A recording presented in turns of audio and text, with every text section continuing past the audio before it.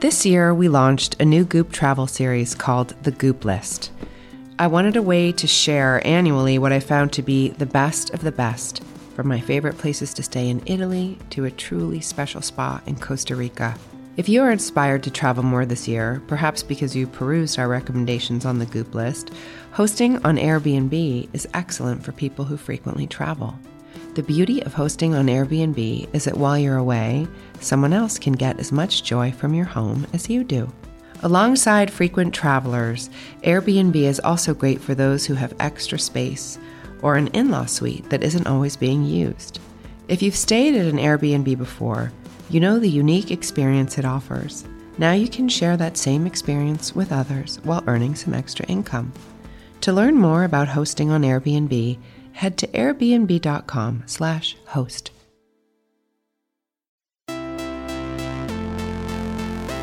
Don't hold anything too tightly. Just wish for it, want it, let it come from the intention of real truth for you, and then let it go. For me, our soul is it's unbound, it's limitless, but we will use words to limit ourselves. When people stop believing that somebody's got your back or Superman's coming, we turn to ourselves, and that's where you become empowered. Courageous participation attracts positive things. I'm Gwyneth Paltrow, and this is the Goop Podcast, where we bring together visionaries, scientists, healers, artists, and seekers. I'm so grateful that I get to interview these extraordinary thought leaders and share their wisdom with you. And I love listening to the conversations that are led by my co-host and dear friend, Cleo Wade. Cleo is a beautiful poet and author. I deeply admire her and the way she keeps her heart open to the world. Together, we believe that engaging in open-minded, honest, and sometimes difficult conversations has the power to change our lives. All right, over to Cleo. Today's guest is Rachel Cargill. Rachel is an activist, entrepreneur, and author of the new book, A Renaissance of Our Own, a memoir and manifesto on reimagining. I've admired Rachel's work as a public thinker for a really long time, and I was so thrilled to finally get a chance to speak with her. In her book, Rachel explores the ways in which we're capable of profound transformation on a personal level, in our communities, and beyond. Today, Rachel shares her personal story of self-discovery and how it changed the course of her life. We talked about the power of rest, what it means to be in alignment with our values, and how to embrace and deepen the relationship to our bodies. I loved the way Rachel contextualized self-care and how being our best self is our highest service. Okay, let's cut to my chat with Rachel Cargill. I just want to say that we're so excited about this book. It's so special and it's so unique, the book, also because there's so much generosity in how you write and tell stories in these kind of moments of pause in between. It reminds me of Preacher when they're like, do you hear me now? You actually create that space with the page of being like, okay, now are you picking up what I'm throwing down? But you're doing that with 3 pages in between saying let me teach you how to heal and move in ways that have helped me. It's so beautiful. Thank you for writing it. Thank you so much. Something I've talked about a lot, this idea of continuing the dream work of those who came before us. Mm-hmm. And there's this part of your book where you say, well, my mother had done her best to rescue me from the world she'd grown up in. She didn't know how to launch me beyond our home. And I find that is kind of an activist origin story a lot of the time, which is that there is this admirable, beautiful person and this ability for us to recognize that they did the best they can, but our dreams are often limited to our experiences. Our elders were able to offer us an experience beyond their lives, then we're also offered this ability to dream beyond their lives or their home, as you put it. Can you talk to me a little bit about your childhood and kind of where that comes from in the book? Yeah, I grew up in a very specific, or I should say particular situation. And it was the fact that my mother had found government housing in the middle of a very rich neighborhood. And I think she was very specific with that. One, because it put us in a quote unquote better school system, which what my mom understood as a better school system was a wider school system. Yeah. I don't know if she had any more critical thinking besides, okay, I'm placing my child in proximity to whiteness, which might give her more opportunity, which I understand how that would have been a truth for her. But also, it really, for me and from my perspective, it offered me a daily opportunity to be in relationship with what wasn't known to me in my own household. So everything from how my friends who were in much better socioeconomic positions, who were in families that had a lot more space to be perhaps a particular softness that my mother couldn't because she was raising so many children and trying to survive from day to day. And growing up, being able to witness these things gave me permission to start being curious about what else was possible outside of what I saw, whether it was just within my household or within, my family's understanding of what success was. And I ended up being a very curious child. In the book, I talk about a memory of being at a party with my soccer team and being amazed at the house that they lived in. Like our house could fit into their house probably twice.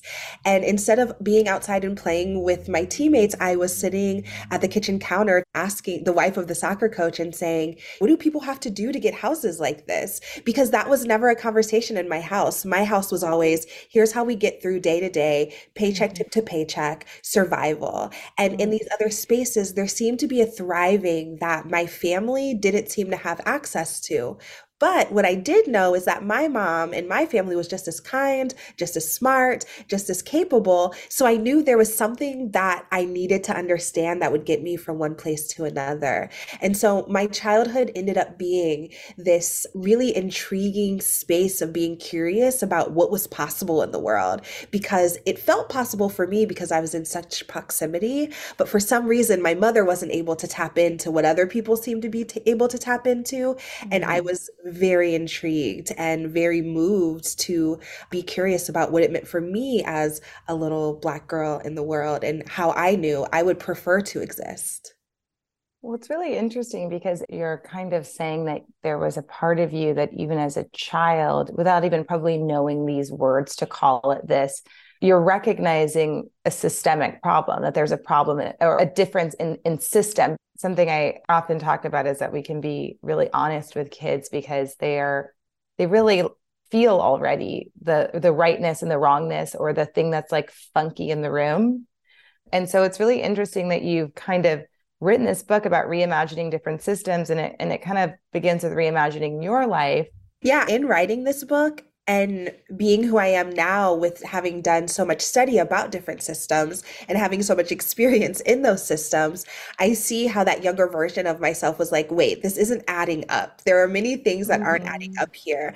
And I'm grateful that I might have had the space to ask questions or even had other people outside of my own mother, who was my primary caregiver, to, be asking the soccer coach, be asking my teachers these questions that my mother might not have had answers to, but I could bring back to the home and be like, guess what I found out? Here are some connections. I remember I didn't even know what the different levels of college were until I was pretty much a senior in high school. I had a friend's parent explain to me what freshman, sophomore, junior, senior, PhD, master's, like I didn't even understand any of that.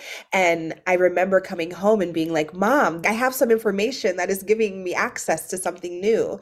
And I'm grateful that she often tended to that curiosity because it both told me that I was worthy of new things and things that were giving me information, but she never, I never felt shame about who I actually was and where I came from either. I want to offer my condolences because I know that your mother passed late last year. Could you talk to me a little bit about her? I feel like this has been the mother podcast. I feel like I only have had one person on so far who has not talked about their mother. But can you talk to me a little bit about how she was able to foster that curiosity? Is it just by giving you space, or did she kind of add questions to your questions for you to further question? Could you talk to me a little bit about her? Yeah, my mother, she contracted polio when she was 5 years old. So she walked on crutches her entire life. And I only knew a mother with a disability. I was born to a mother with a disability. She grew up fairly poor, Black in the Midwest here in Ohio. And I think that my mom had a lot of limitations that she knew she wouldn't necessarily be able to surmount in this lifetime for whatever reason, whether it was because she had already started having children and she wouldn't really have the room to do things, or what her actual physical disability wouldn't allow her to surmount. And so my mom would often say, particularly, I played soccer a lot as a child. And so, soccer is a lot of running. And right before a game, my mom would be like, Rachel, I can't run, so go run for me. And that is certainly a metaphor for the way that my mom encouraged me to run throughout various aspects of life, knowing what she hadn't been able to do. And so I think that she was also, a fire in her was also stoked with my curiosity, because she was just kind of sitting there with this hope that I might take these leaps and bounds that she wasn't able to for multiple reasons. My mom was very artistic. She has, even now with her passing, as I go through her things, she had many sketchbooks. She would often talk about how she did get accepted into art school, but she just never got the chance to attend. My mom loved children more than anything. As soon as you passed 10 years old, she was like done with you. She taught many, many people how to read. There's many people walking around the world now who my mom certainly seeded their love for reading. Also, I'm 34 years old, and with her passing and the things that I'm realizing about her or learning about her, my mom was very complex and complicated in what she had to deal with in the world, and what she decided to just sit with as true and truck through, this life that wasn't always easy for her. My mom often says she loved to talk about how she was a flower child and how she often had a space of free thinking that her mother didn't always approve of. And as much as my mom might have been frustrated by my choices or my decisions, I think ultimately she was most proud that I was able to sit with a freedom that she both loved within herself and that she had intentionally seeded in me, and she got to see grow in many ways within me before she passed. Let's take a quick break to talk about one of our partners. This year, we launched a new Goop travel series called The Goop List. I wanted a way to share annually what I found to be the best of the best, from my favorite places to stay in Italy to a truly special spa in Costa Rica. If you are inspired to travel more this year, perhaps because you perused our recommendations on the Goop List, hosting on Airbnb is excellent for people who frequently travel. The beauty of hosting on Airbnb is that while you're away, someone else can get as much joy from your home as you do. Alongside frequent travelers, Airbnb is also great for those who have extra space or an in-law suite that isn't always being used. If you've stayed at an Airbnb before, you know the unique experience it offers. Now you can share that same experience with others while earning some extra income. To learn more about hosting on Airbnb, head to airbnb.com/host. Okay, let's get back to the conversation. I remember once I was giving a talk, and it was a talk about self-care, and this person stood up and she was like, it's really hard for me to consider self-care because I never saw my mom sit down.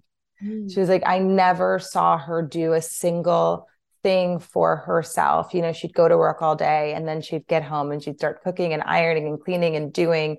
And when that is not a part of how you grew up, and it's really hard to claim those things as necessity. And I feel that you touch on this and talk about this so much in the book, and this idea that, not making the entirety of your life a selfless gesture is actually a way that we are able to be deeply impactful with this, kind of short, beautiful presence we have while we're preciously here on earth. Could you talk to me a little bit about your journey and kind of figuring out how to claim that when it's not role modeled? I'd love to hear kind of how you moved into claiming that, holding it, harnessing it, creating space for others to do the same. Yeah. I often use the language that our best self is our highest service. I think that particularly Black women, women in general, particularly people of color, I'm thinking of immigrants, we've come to understand that self-sacrifice or like this deep martyrdom is the kindest thing we can do for our community. And I, in my own work, have found that when we actually take the time to nourish ourselves, when we take the time to find rest, that is where we have the strength to hold even more in our homes, in our circles, in our spaces. And thinking back to my mom in particular, I have so many memories of my mom. Like, there were two things that come to mind. One, I definitely have days where my mom would say, Rachel, go outside. And she would literally lock the door. And I like, have that I too. would I not have be that able to too. come back inside until like whatever she was done doing, she was done doing. And sometimes I know that thing she was doing was like meditating or yoga. My mom was like very into that, which wasn't really talked about Amazing. when we were younger. She would tell me about how she would go to yoga classes, and that thing makes me think of my mom's relationship with her body and having a disability, and yoga was probably one of the ways that she really felt connected to her body in the midst of it. But also, we would have these days where my mom would close all of the blinds in the house and she would just like be naked and walk around the house, and she would just be like, I don't know what y'all are gonna do, but like I just need to feel free right now. And Wow. we would do it would be a very normal day. Like, we'd cook the meals and we'd watch TV, and like special would happen, but it would just be a day of like her wanting Liberation, her freedom. body and feeling liberation. And so I'm thinking about those two examples, whether it was the harshness of her locking the door and telling me like, I'll see you in an hour, or the space where she invited us to be comfortable with our bodies and comfortable in seeing other bodies in a way that felt safe and normal. It did give me the clue that we are worth whatever we might need in one moment or another. But as I got older, as I got into my own grind, whatever it was that I was doing in my own space of survival, it just was like the plain truth that if I was too tired or if I was too depleted to show up in a way that actually showcased how much I really do care or how much I really am invested, it really wasn't worth what we were doing because we just weren't our best selves.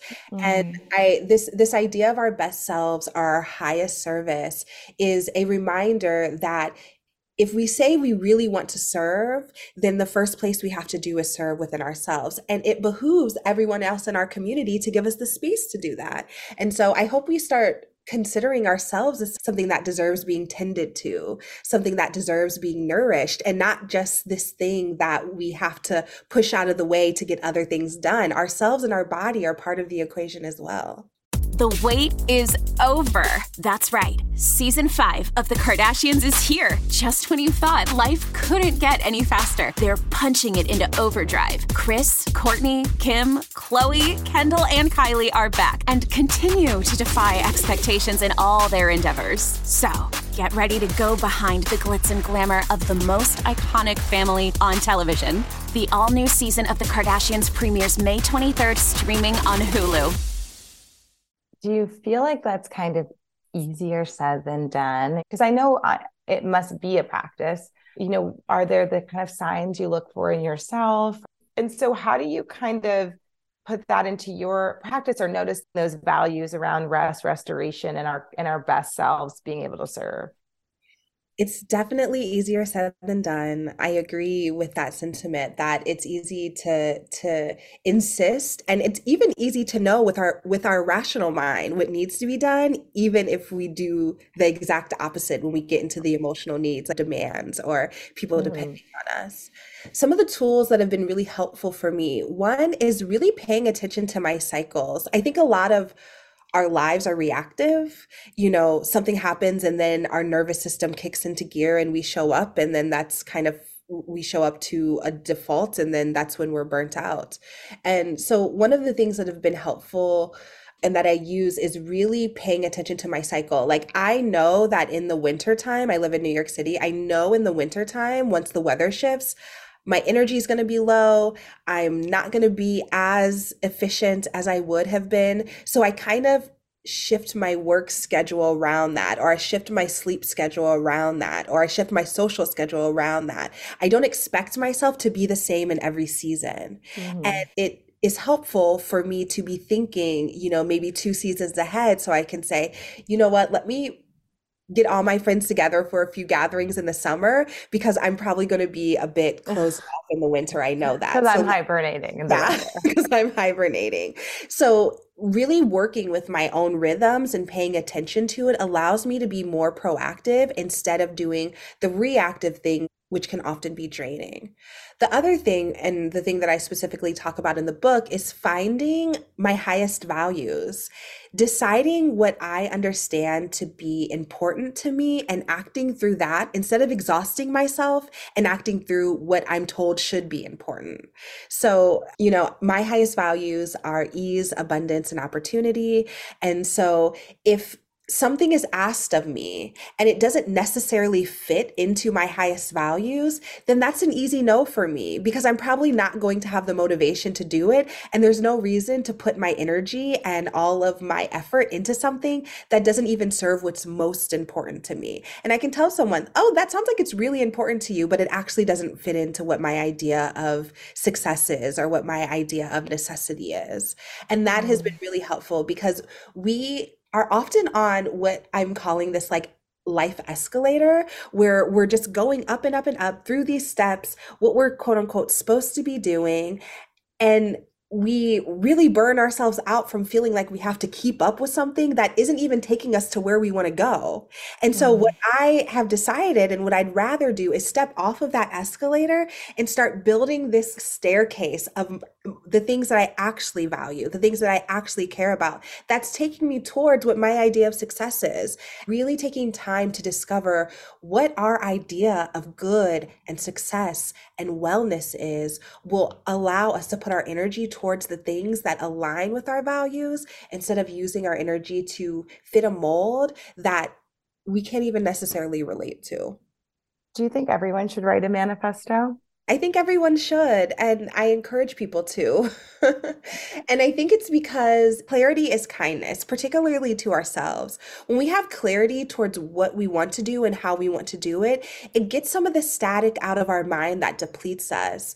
It can be exhausting to be sitting there every day and say, am I doing the right thing? Am I making everybody happy? Am I not becoming a failure? When you have the clarity of actually, this is what I want to do, and I can be kind to myself on the way to there. And I can know that I'm surrounded by people with my solid yeses and my solid nos that are in alignment with my highest values.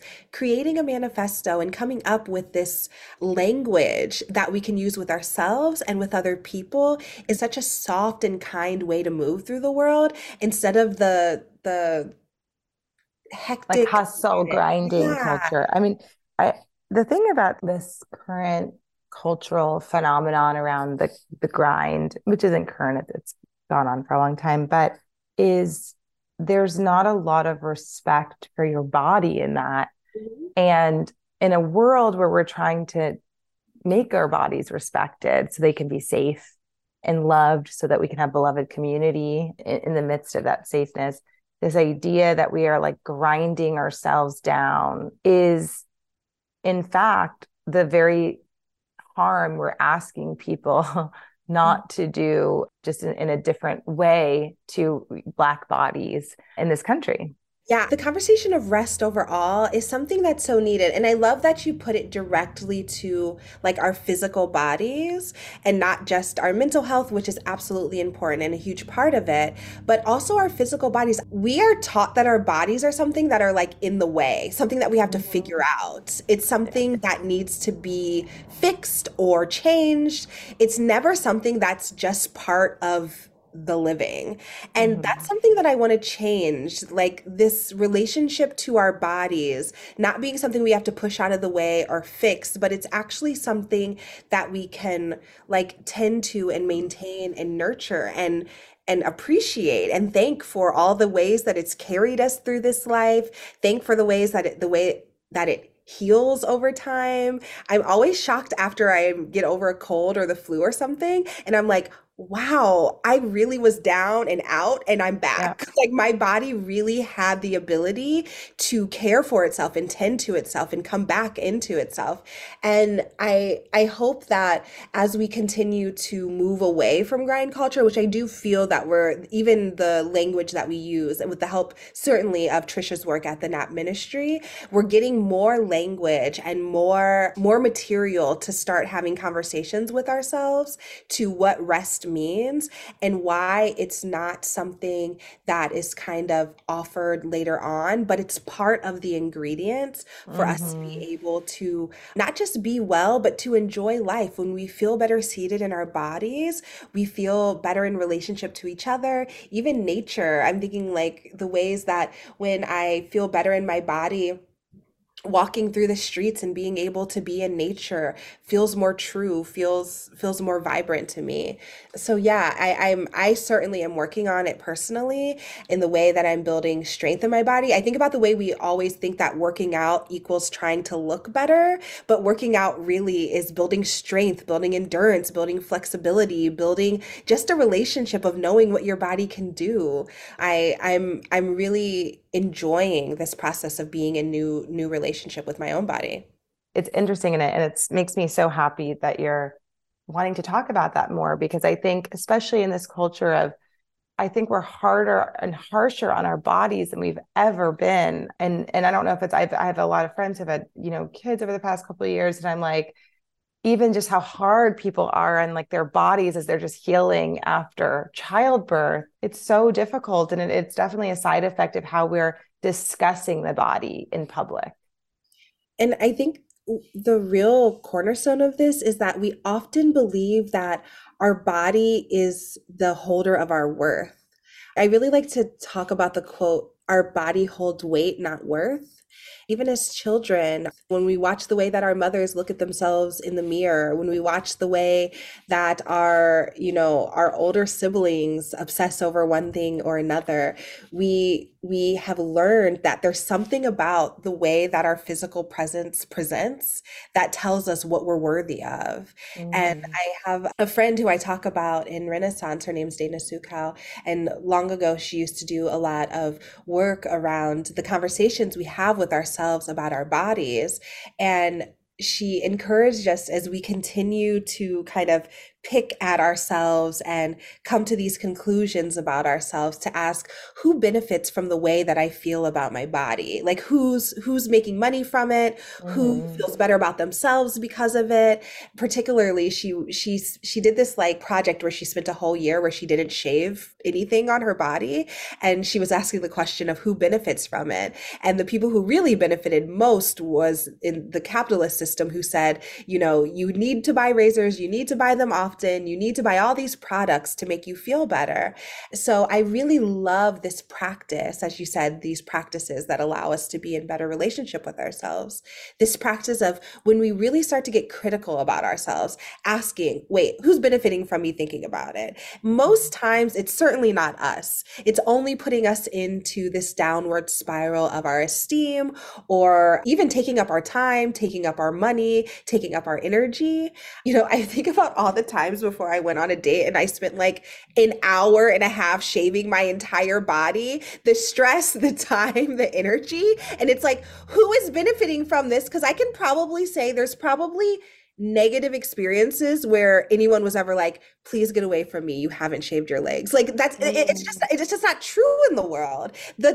We have been taught to believe that there are dire consequences for something when there really aren't, and we could get back so much more energy, so much more self-love, time, and effort to be put towards anything else that might even nourish us, instead of the ways that we really stress and unravel ourselves to fit into what we are told our body holds in terms of our worth.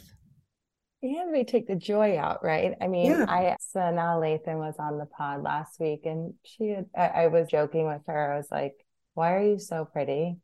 And I was like, I'm not sure how to ask this. Like, and I'm like, you just look amazing. Like, what are you? And she was like, I enjoy adorning myself. Like, it's ancestral for me. Like, she's like, our people have always done that. And she was like, and I do it for myself. It makes me feel happy to put on the beautiful lipstick or do the thing. And in that, it was such an amazing reminder that doing these things, because also, of course, part of why she is so striking and amazing is the energy and warmth and beauty that her insides kind of project outward. And you're reminded that it's like, you know what, if all of those things are for you because you're like, oh, I love that, this is how I'm adorning myself. And I see that a lot, having a 3-year-old who's going through like the princess dress phase. She just wants to wear a princess dress and crowns and like all these things all the time. And it's so funny because you're always like, I'll make sure that my kids have equal like NASA t-shirts and this. And then you're just like, no, you're just like, you either have a princess dress person or you don't, like whatever gender your child might be, like that, it just is in their DNA. Like, because they're just like like Memphis has to put a princess dress on, like change to a different one every like 3 hours. It's nuts. But you see that there's so much joy, and she doesn't care about her hair or her food on her face or but she's like, oh, I'm having so much fun in this thing. And in that, I find that there's such beauty in these kind of wearable arts of the world, whether that's our dresses, our lipsticks, or our things, if that's what you like. I think that goes back to the conversation of your values, knowing your values. Yeah. So if something isn't your value, but you're being sold that it is your value, you can be a bit critical and say, actually, this is exactly what I want to do because it relates. It takes me to exactly where I want to be, makes me feel the way I want to feel. And that is the beauty of knowing yourself, of being critical and kind of being self-aware and curious about yourself, and coming to these values to say, actually, this is exactly how I'd like to be spending my time, regardless of what anyone's telling me or selling me. And I love that. It really does fit into the importance and really the joy that comes from knowing your values and being able to sit squarely in them. And I love that Memphis has this princess value. Oh, I will send you all kinds of pics. You know, you've had this really transformational journey with your own values. I feel that I know your work so much as a public thinker without knowing as much of your backstory, because so much of your work, I'd say for me as the reader, practice in presence, because it's something that is so kind of poignantly speaking to something that is so important to the exact moment we're in at any given moment. And I really thank you for that work. But I was not expecting, when I got your book, that when I was reading the very first page, it says, you know, Rachel shares her intimate journey from a small town Christian wife to outspoken feminist trailblazer. And I was like, wait, roll back the tape.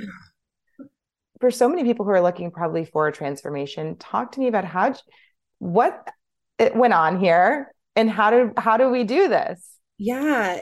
I'm really grateful that I have the book as an opportunity to be in conversation with my readers about a part of my life that I never really get to talk on social media or in more public spaces, because most of my outward thinking and writing is really in the space of social justice or anti-racism in particular. And so this book was really an opportunity to let people know where I come from and what my journey is that even got me to this place of being so passionate about these topics and these spaces. And in the book, I tell the story of being married to a minister in a small town in Ohio. At what age? At 19. That's why I was like, what went on here? What went on here? And so just like a snippet of it, that I met this guy in college and I was really looking for community, and I found it in the church, which was most familiar to me because I grew up in the church. Yeah. And so when he met me, he was very clear that I was the woman who was going to be his wife. And I thought he was fabulous too. I didn't have any feelings against him per se. He was a wonderful man. He's still a wonderful man. We still chat. I went to his sister's wedding recently and we sat next to each other and really were able to catch up. But I think that my journey when I was younger and getting married, I really valued the structure that religion gives. It was so wonderful to me because I was like, okay, I'm not sure what I'm doing, but this gives me some direction. And it was in that marriage, I was married for 3 years and we were able to really grow together. I often say he was such a good man. He just wasn't a good man for me. And within that marriage, I had kind of the time and space to say, wait, what do I actually want? And how do I want to be in the world? And what really matters to me? And it's where I got even more critical to ask myself, what's possible? I was like itching to know what else I was capable of. And I just wasn't able to find it inside of that marriage, because he still today lives in Ohio and is living in much of the same way. And he's so happy there. And I'm so thrilled for him, because it affirms that we made the correct choice in getting the divorce, because he's doing exactly what he wanted to do. And I was able to move and do exactly what I wanted to do, which was see what I was capable of and move through the world. Be that curious girl on the soccer team. Yes, yes, absolutely. Sometimes when we have the chance to launch, we get scared and would rather go into the space that's safe.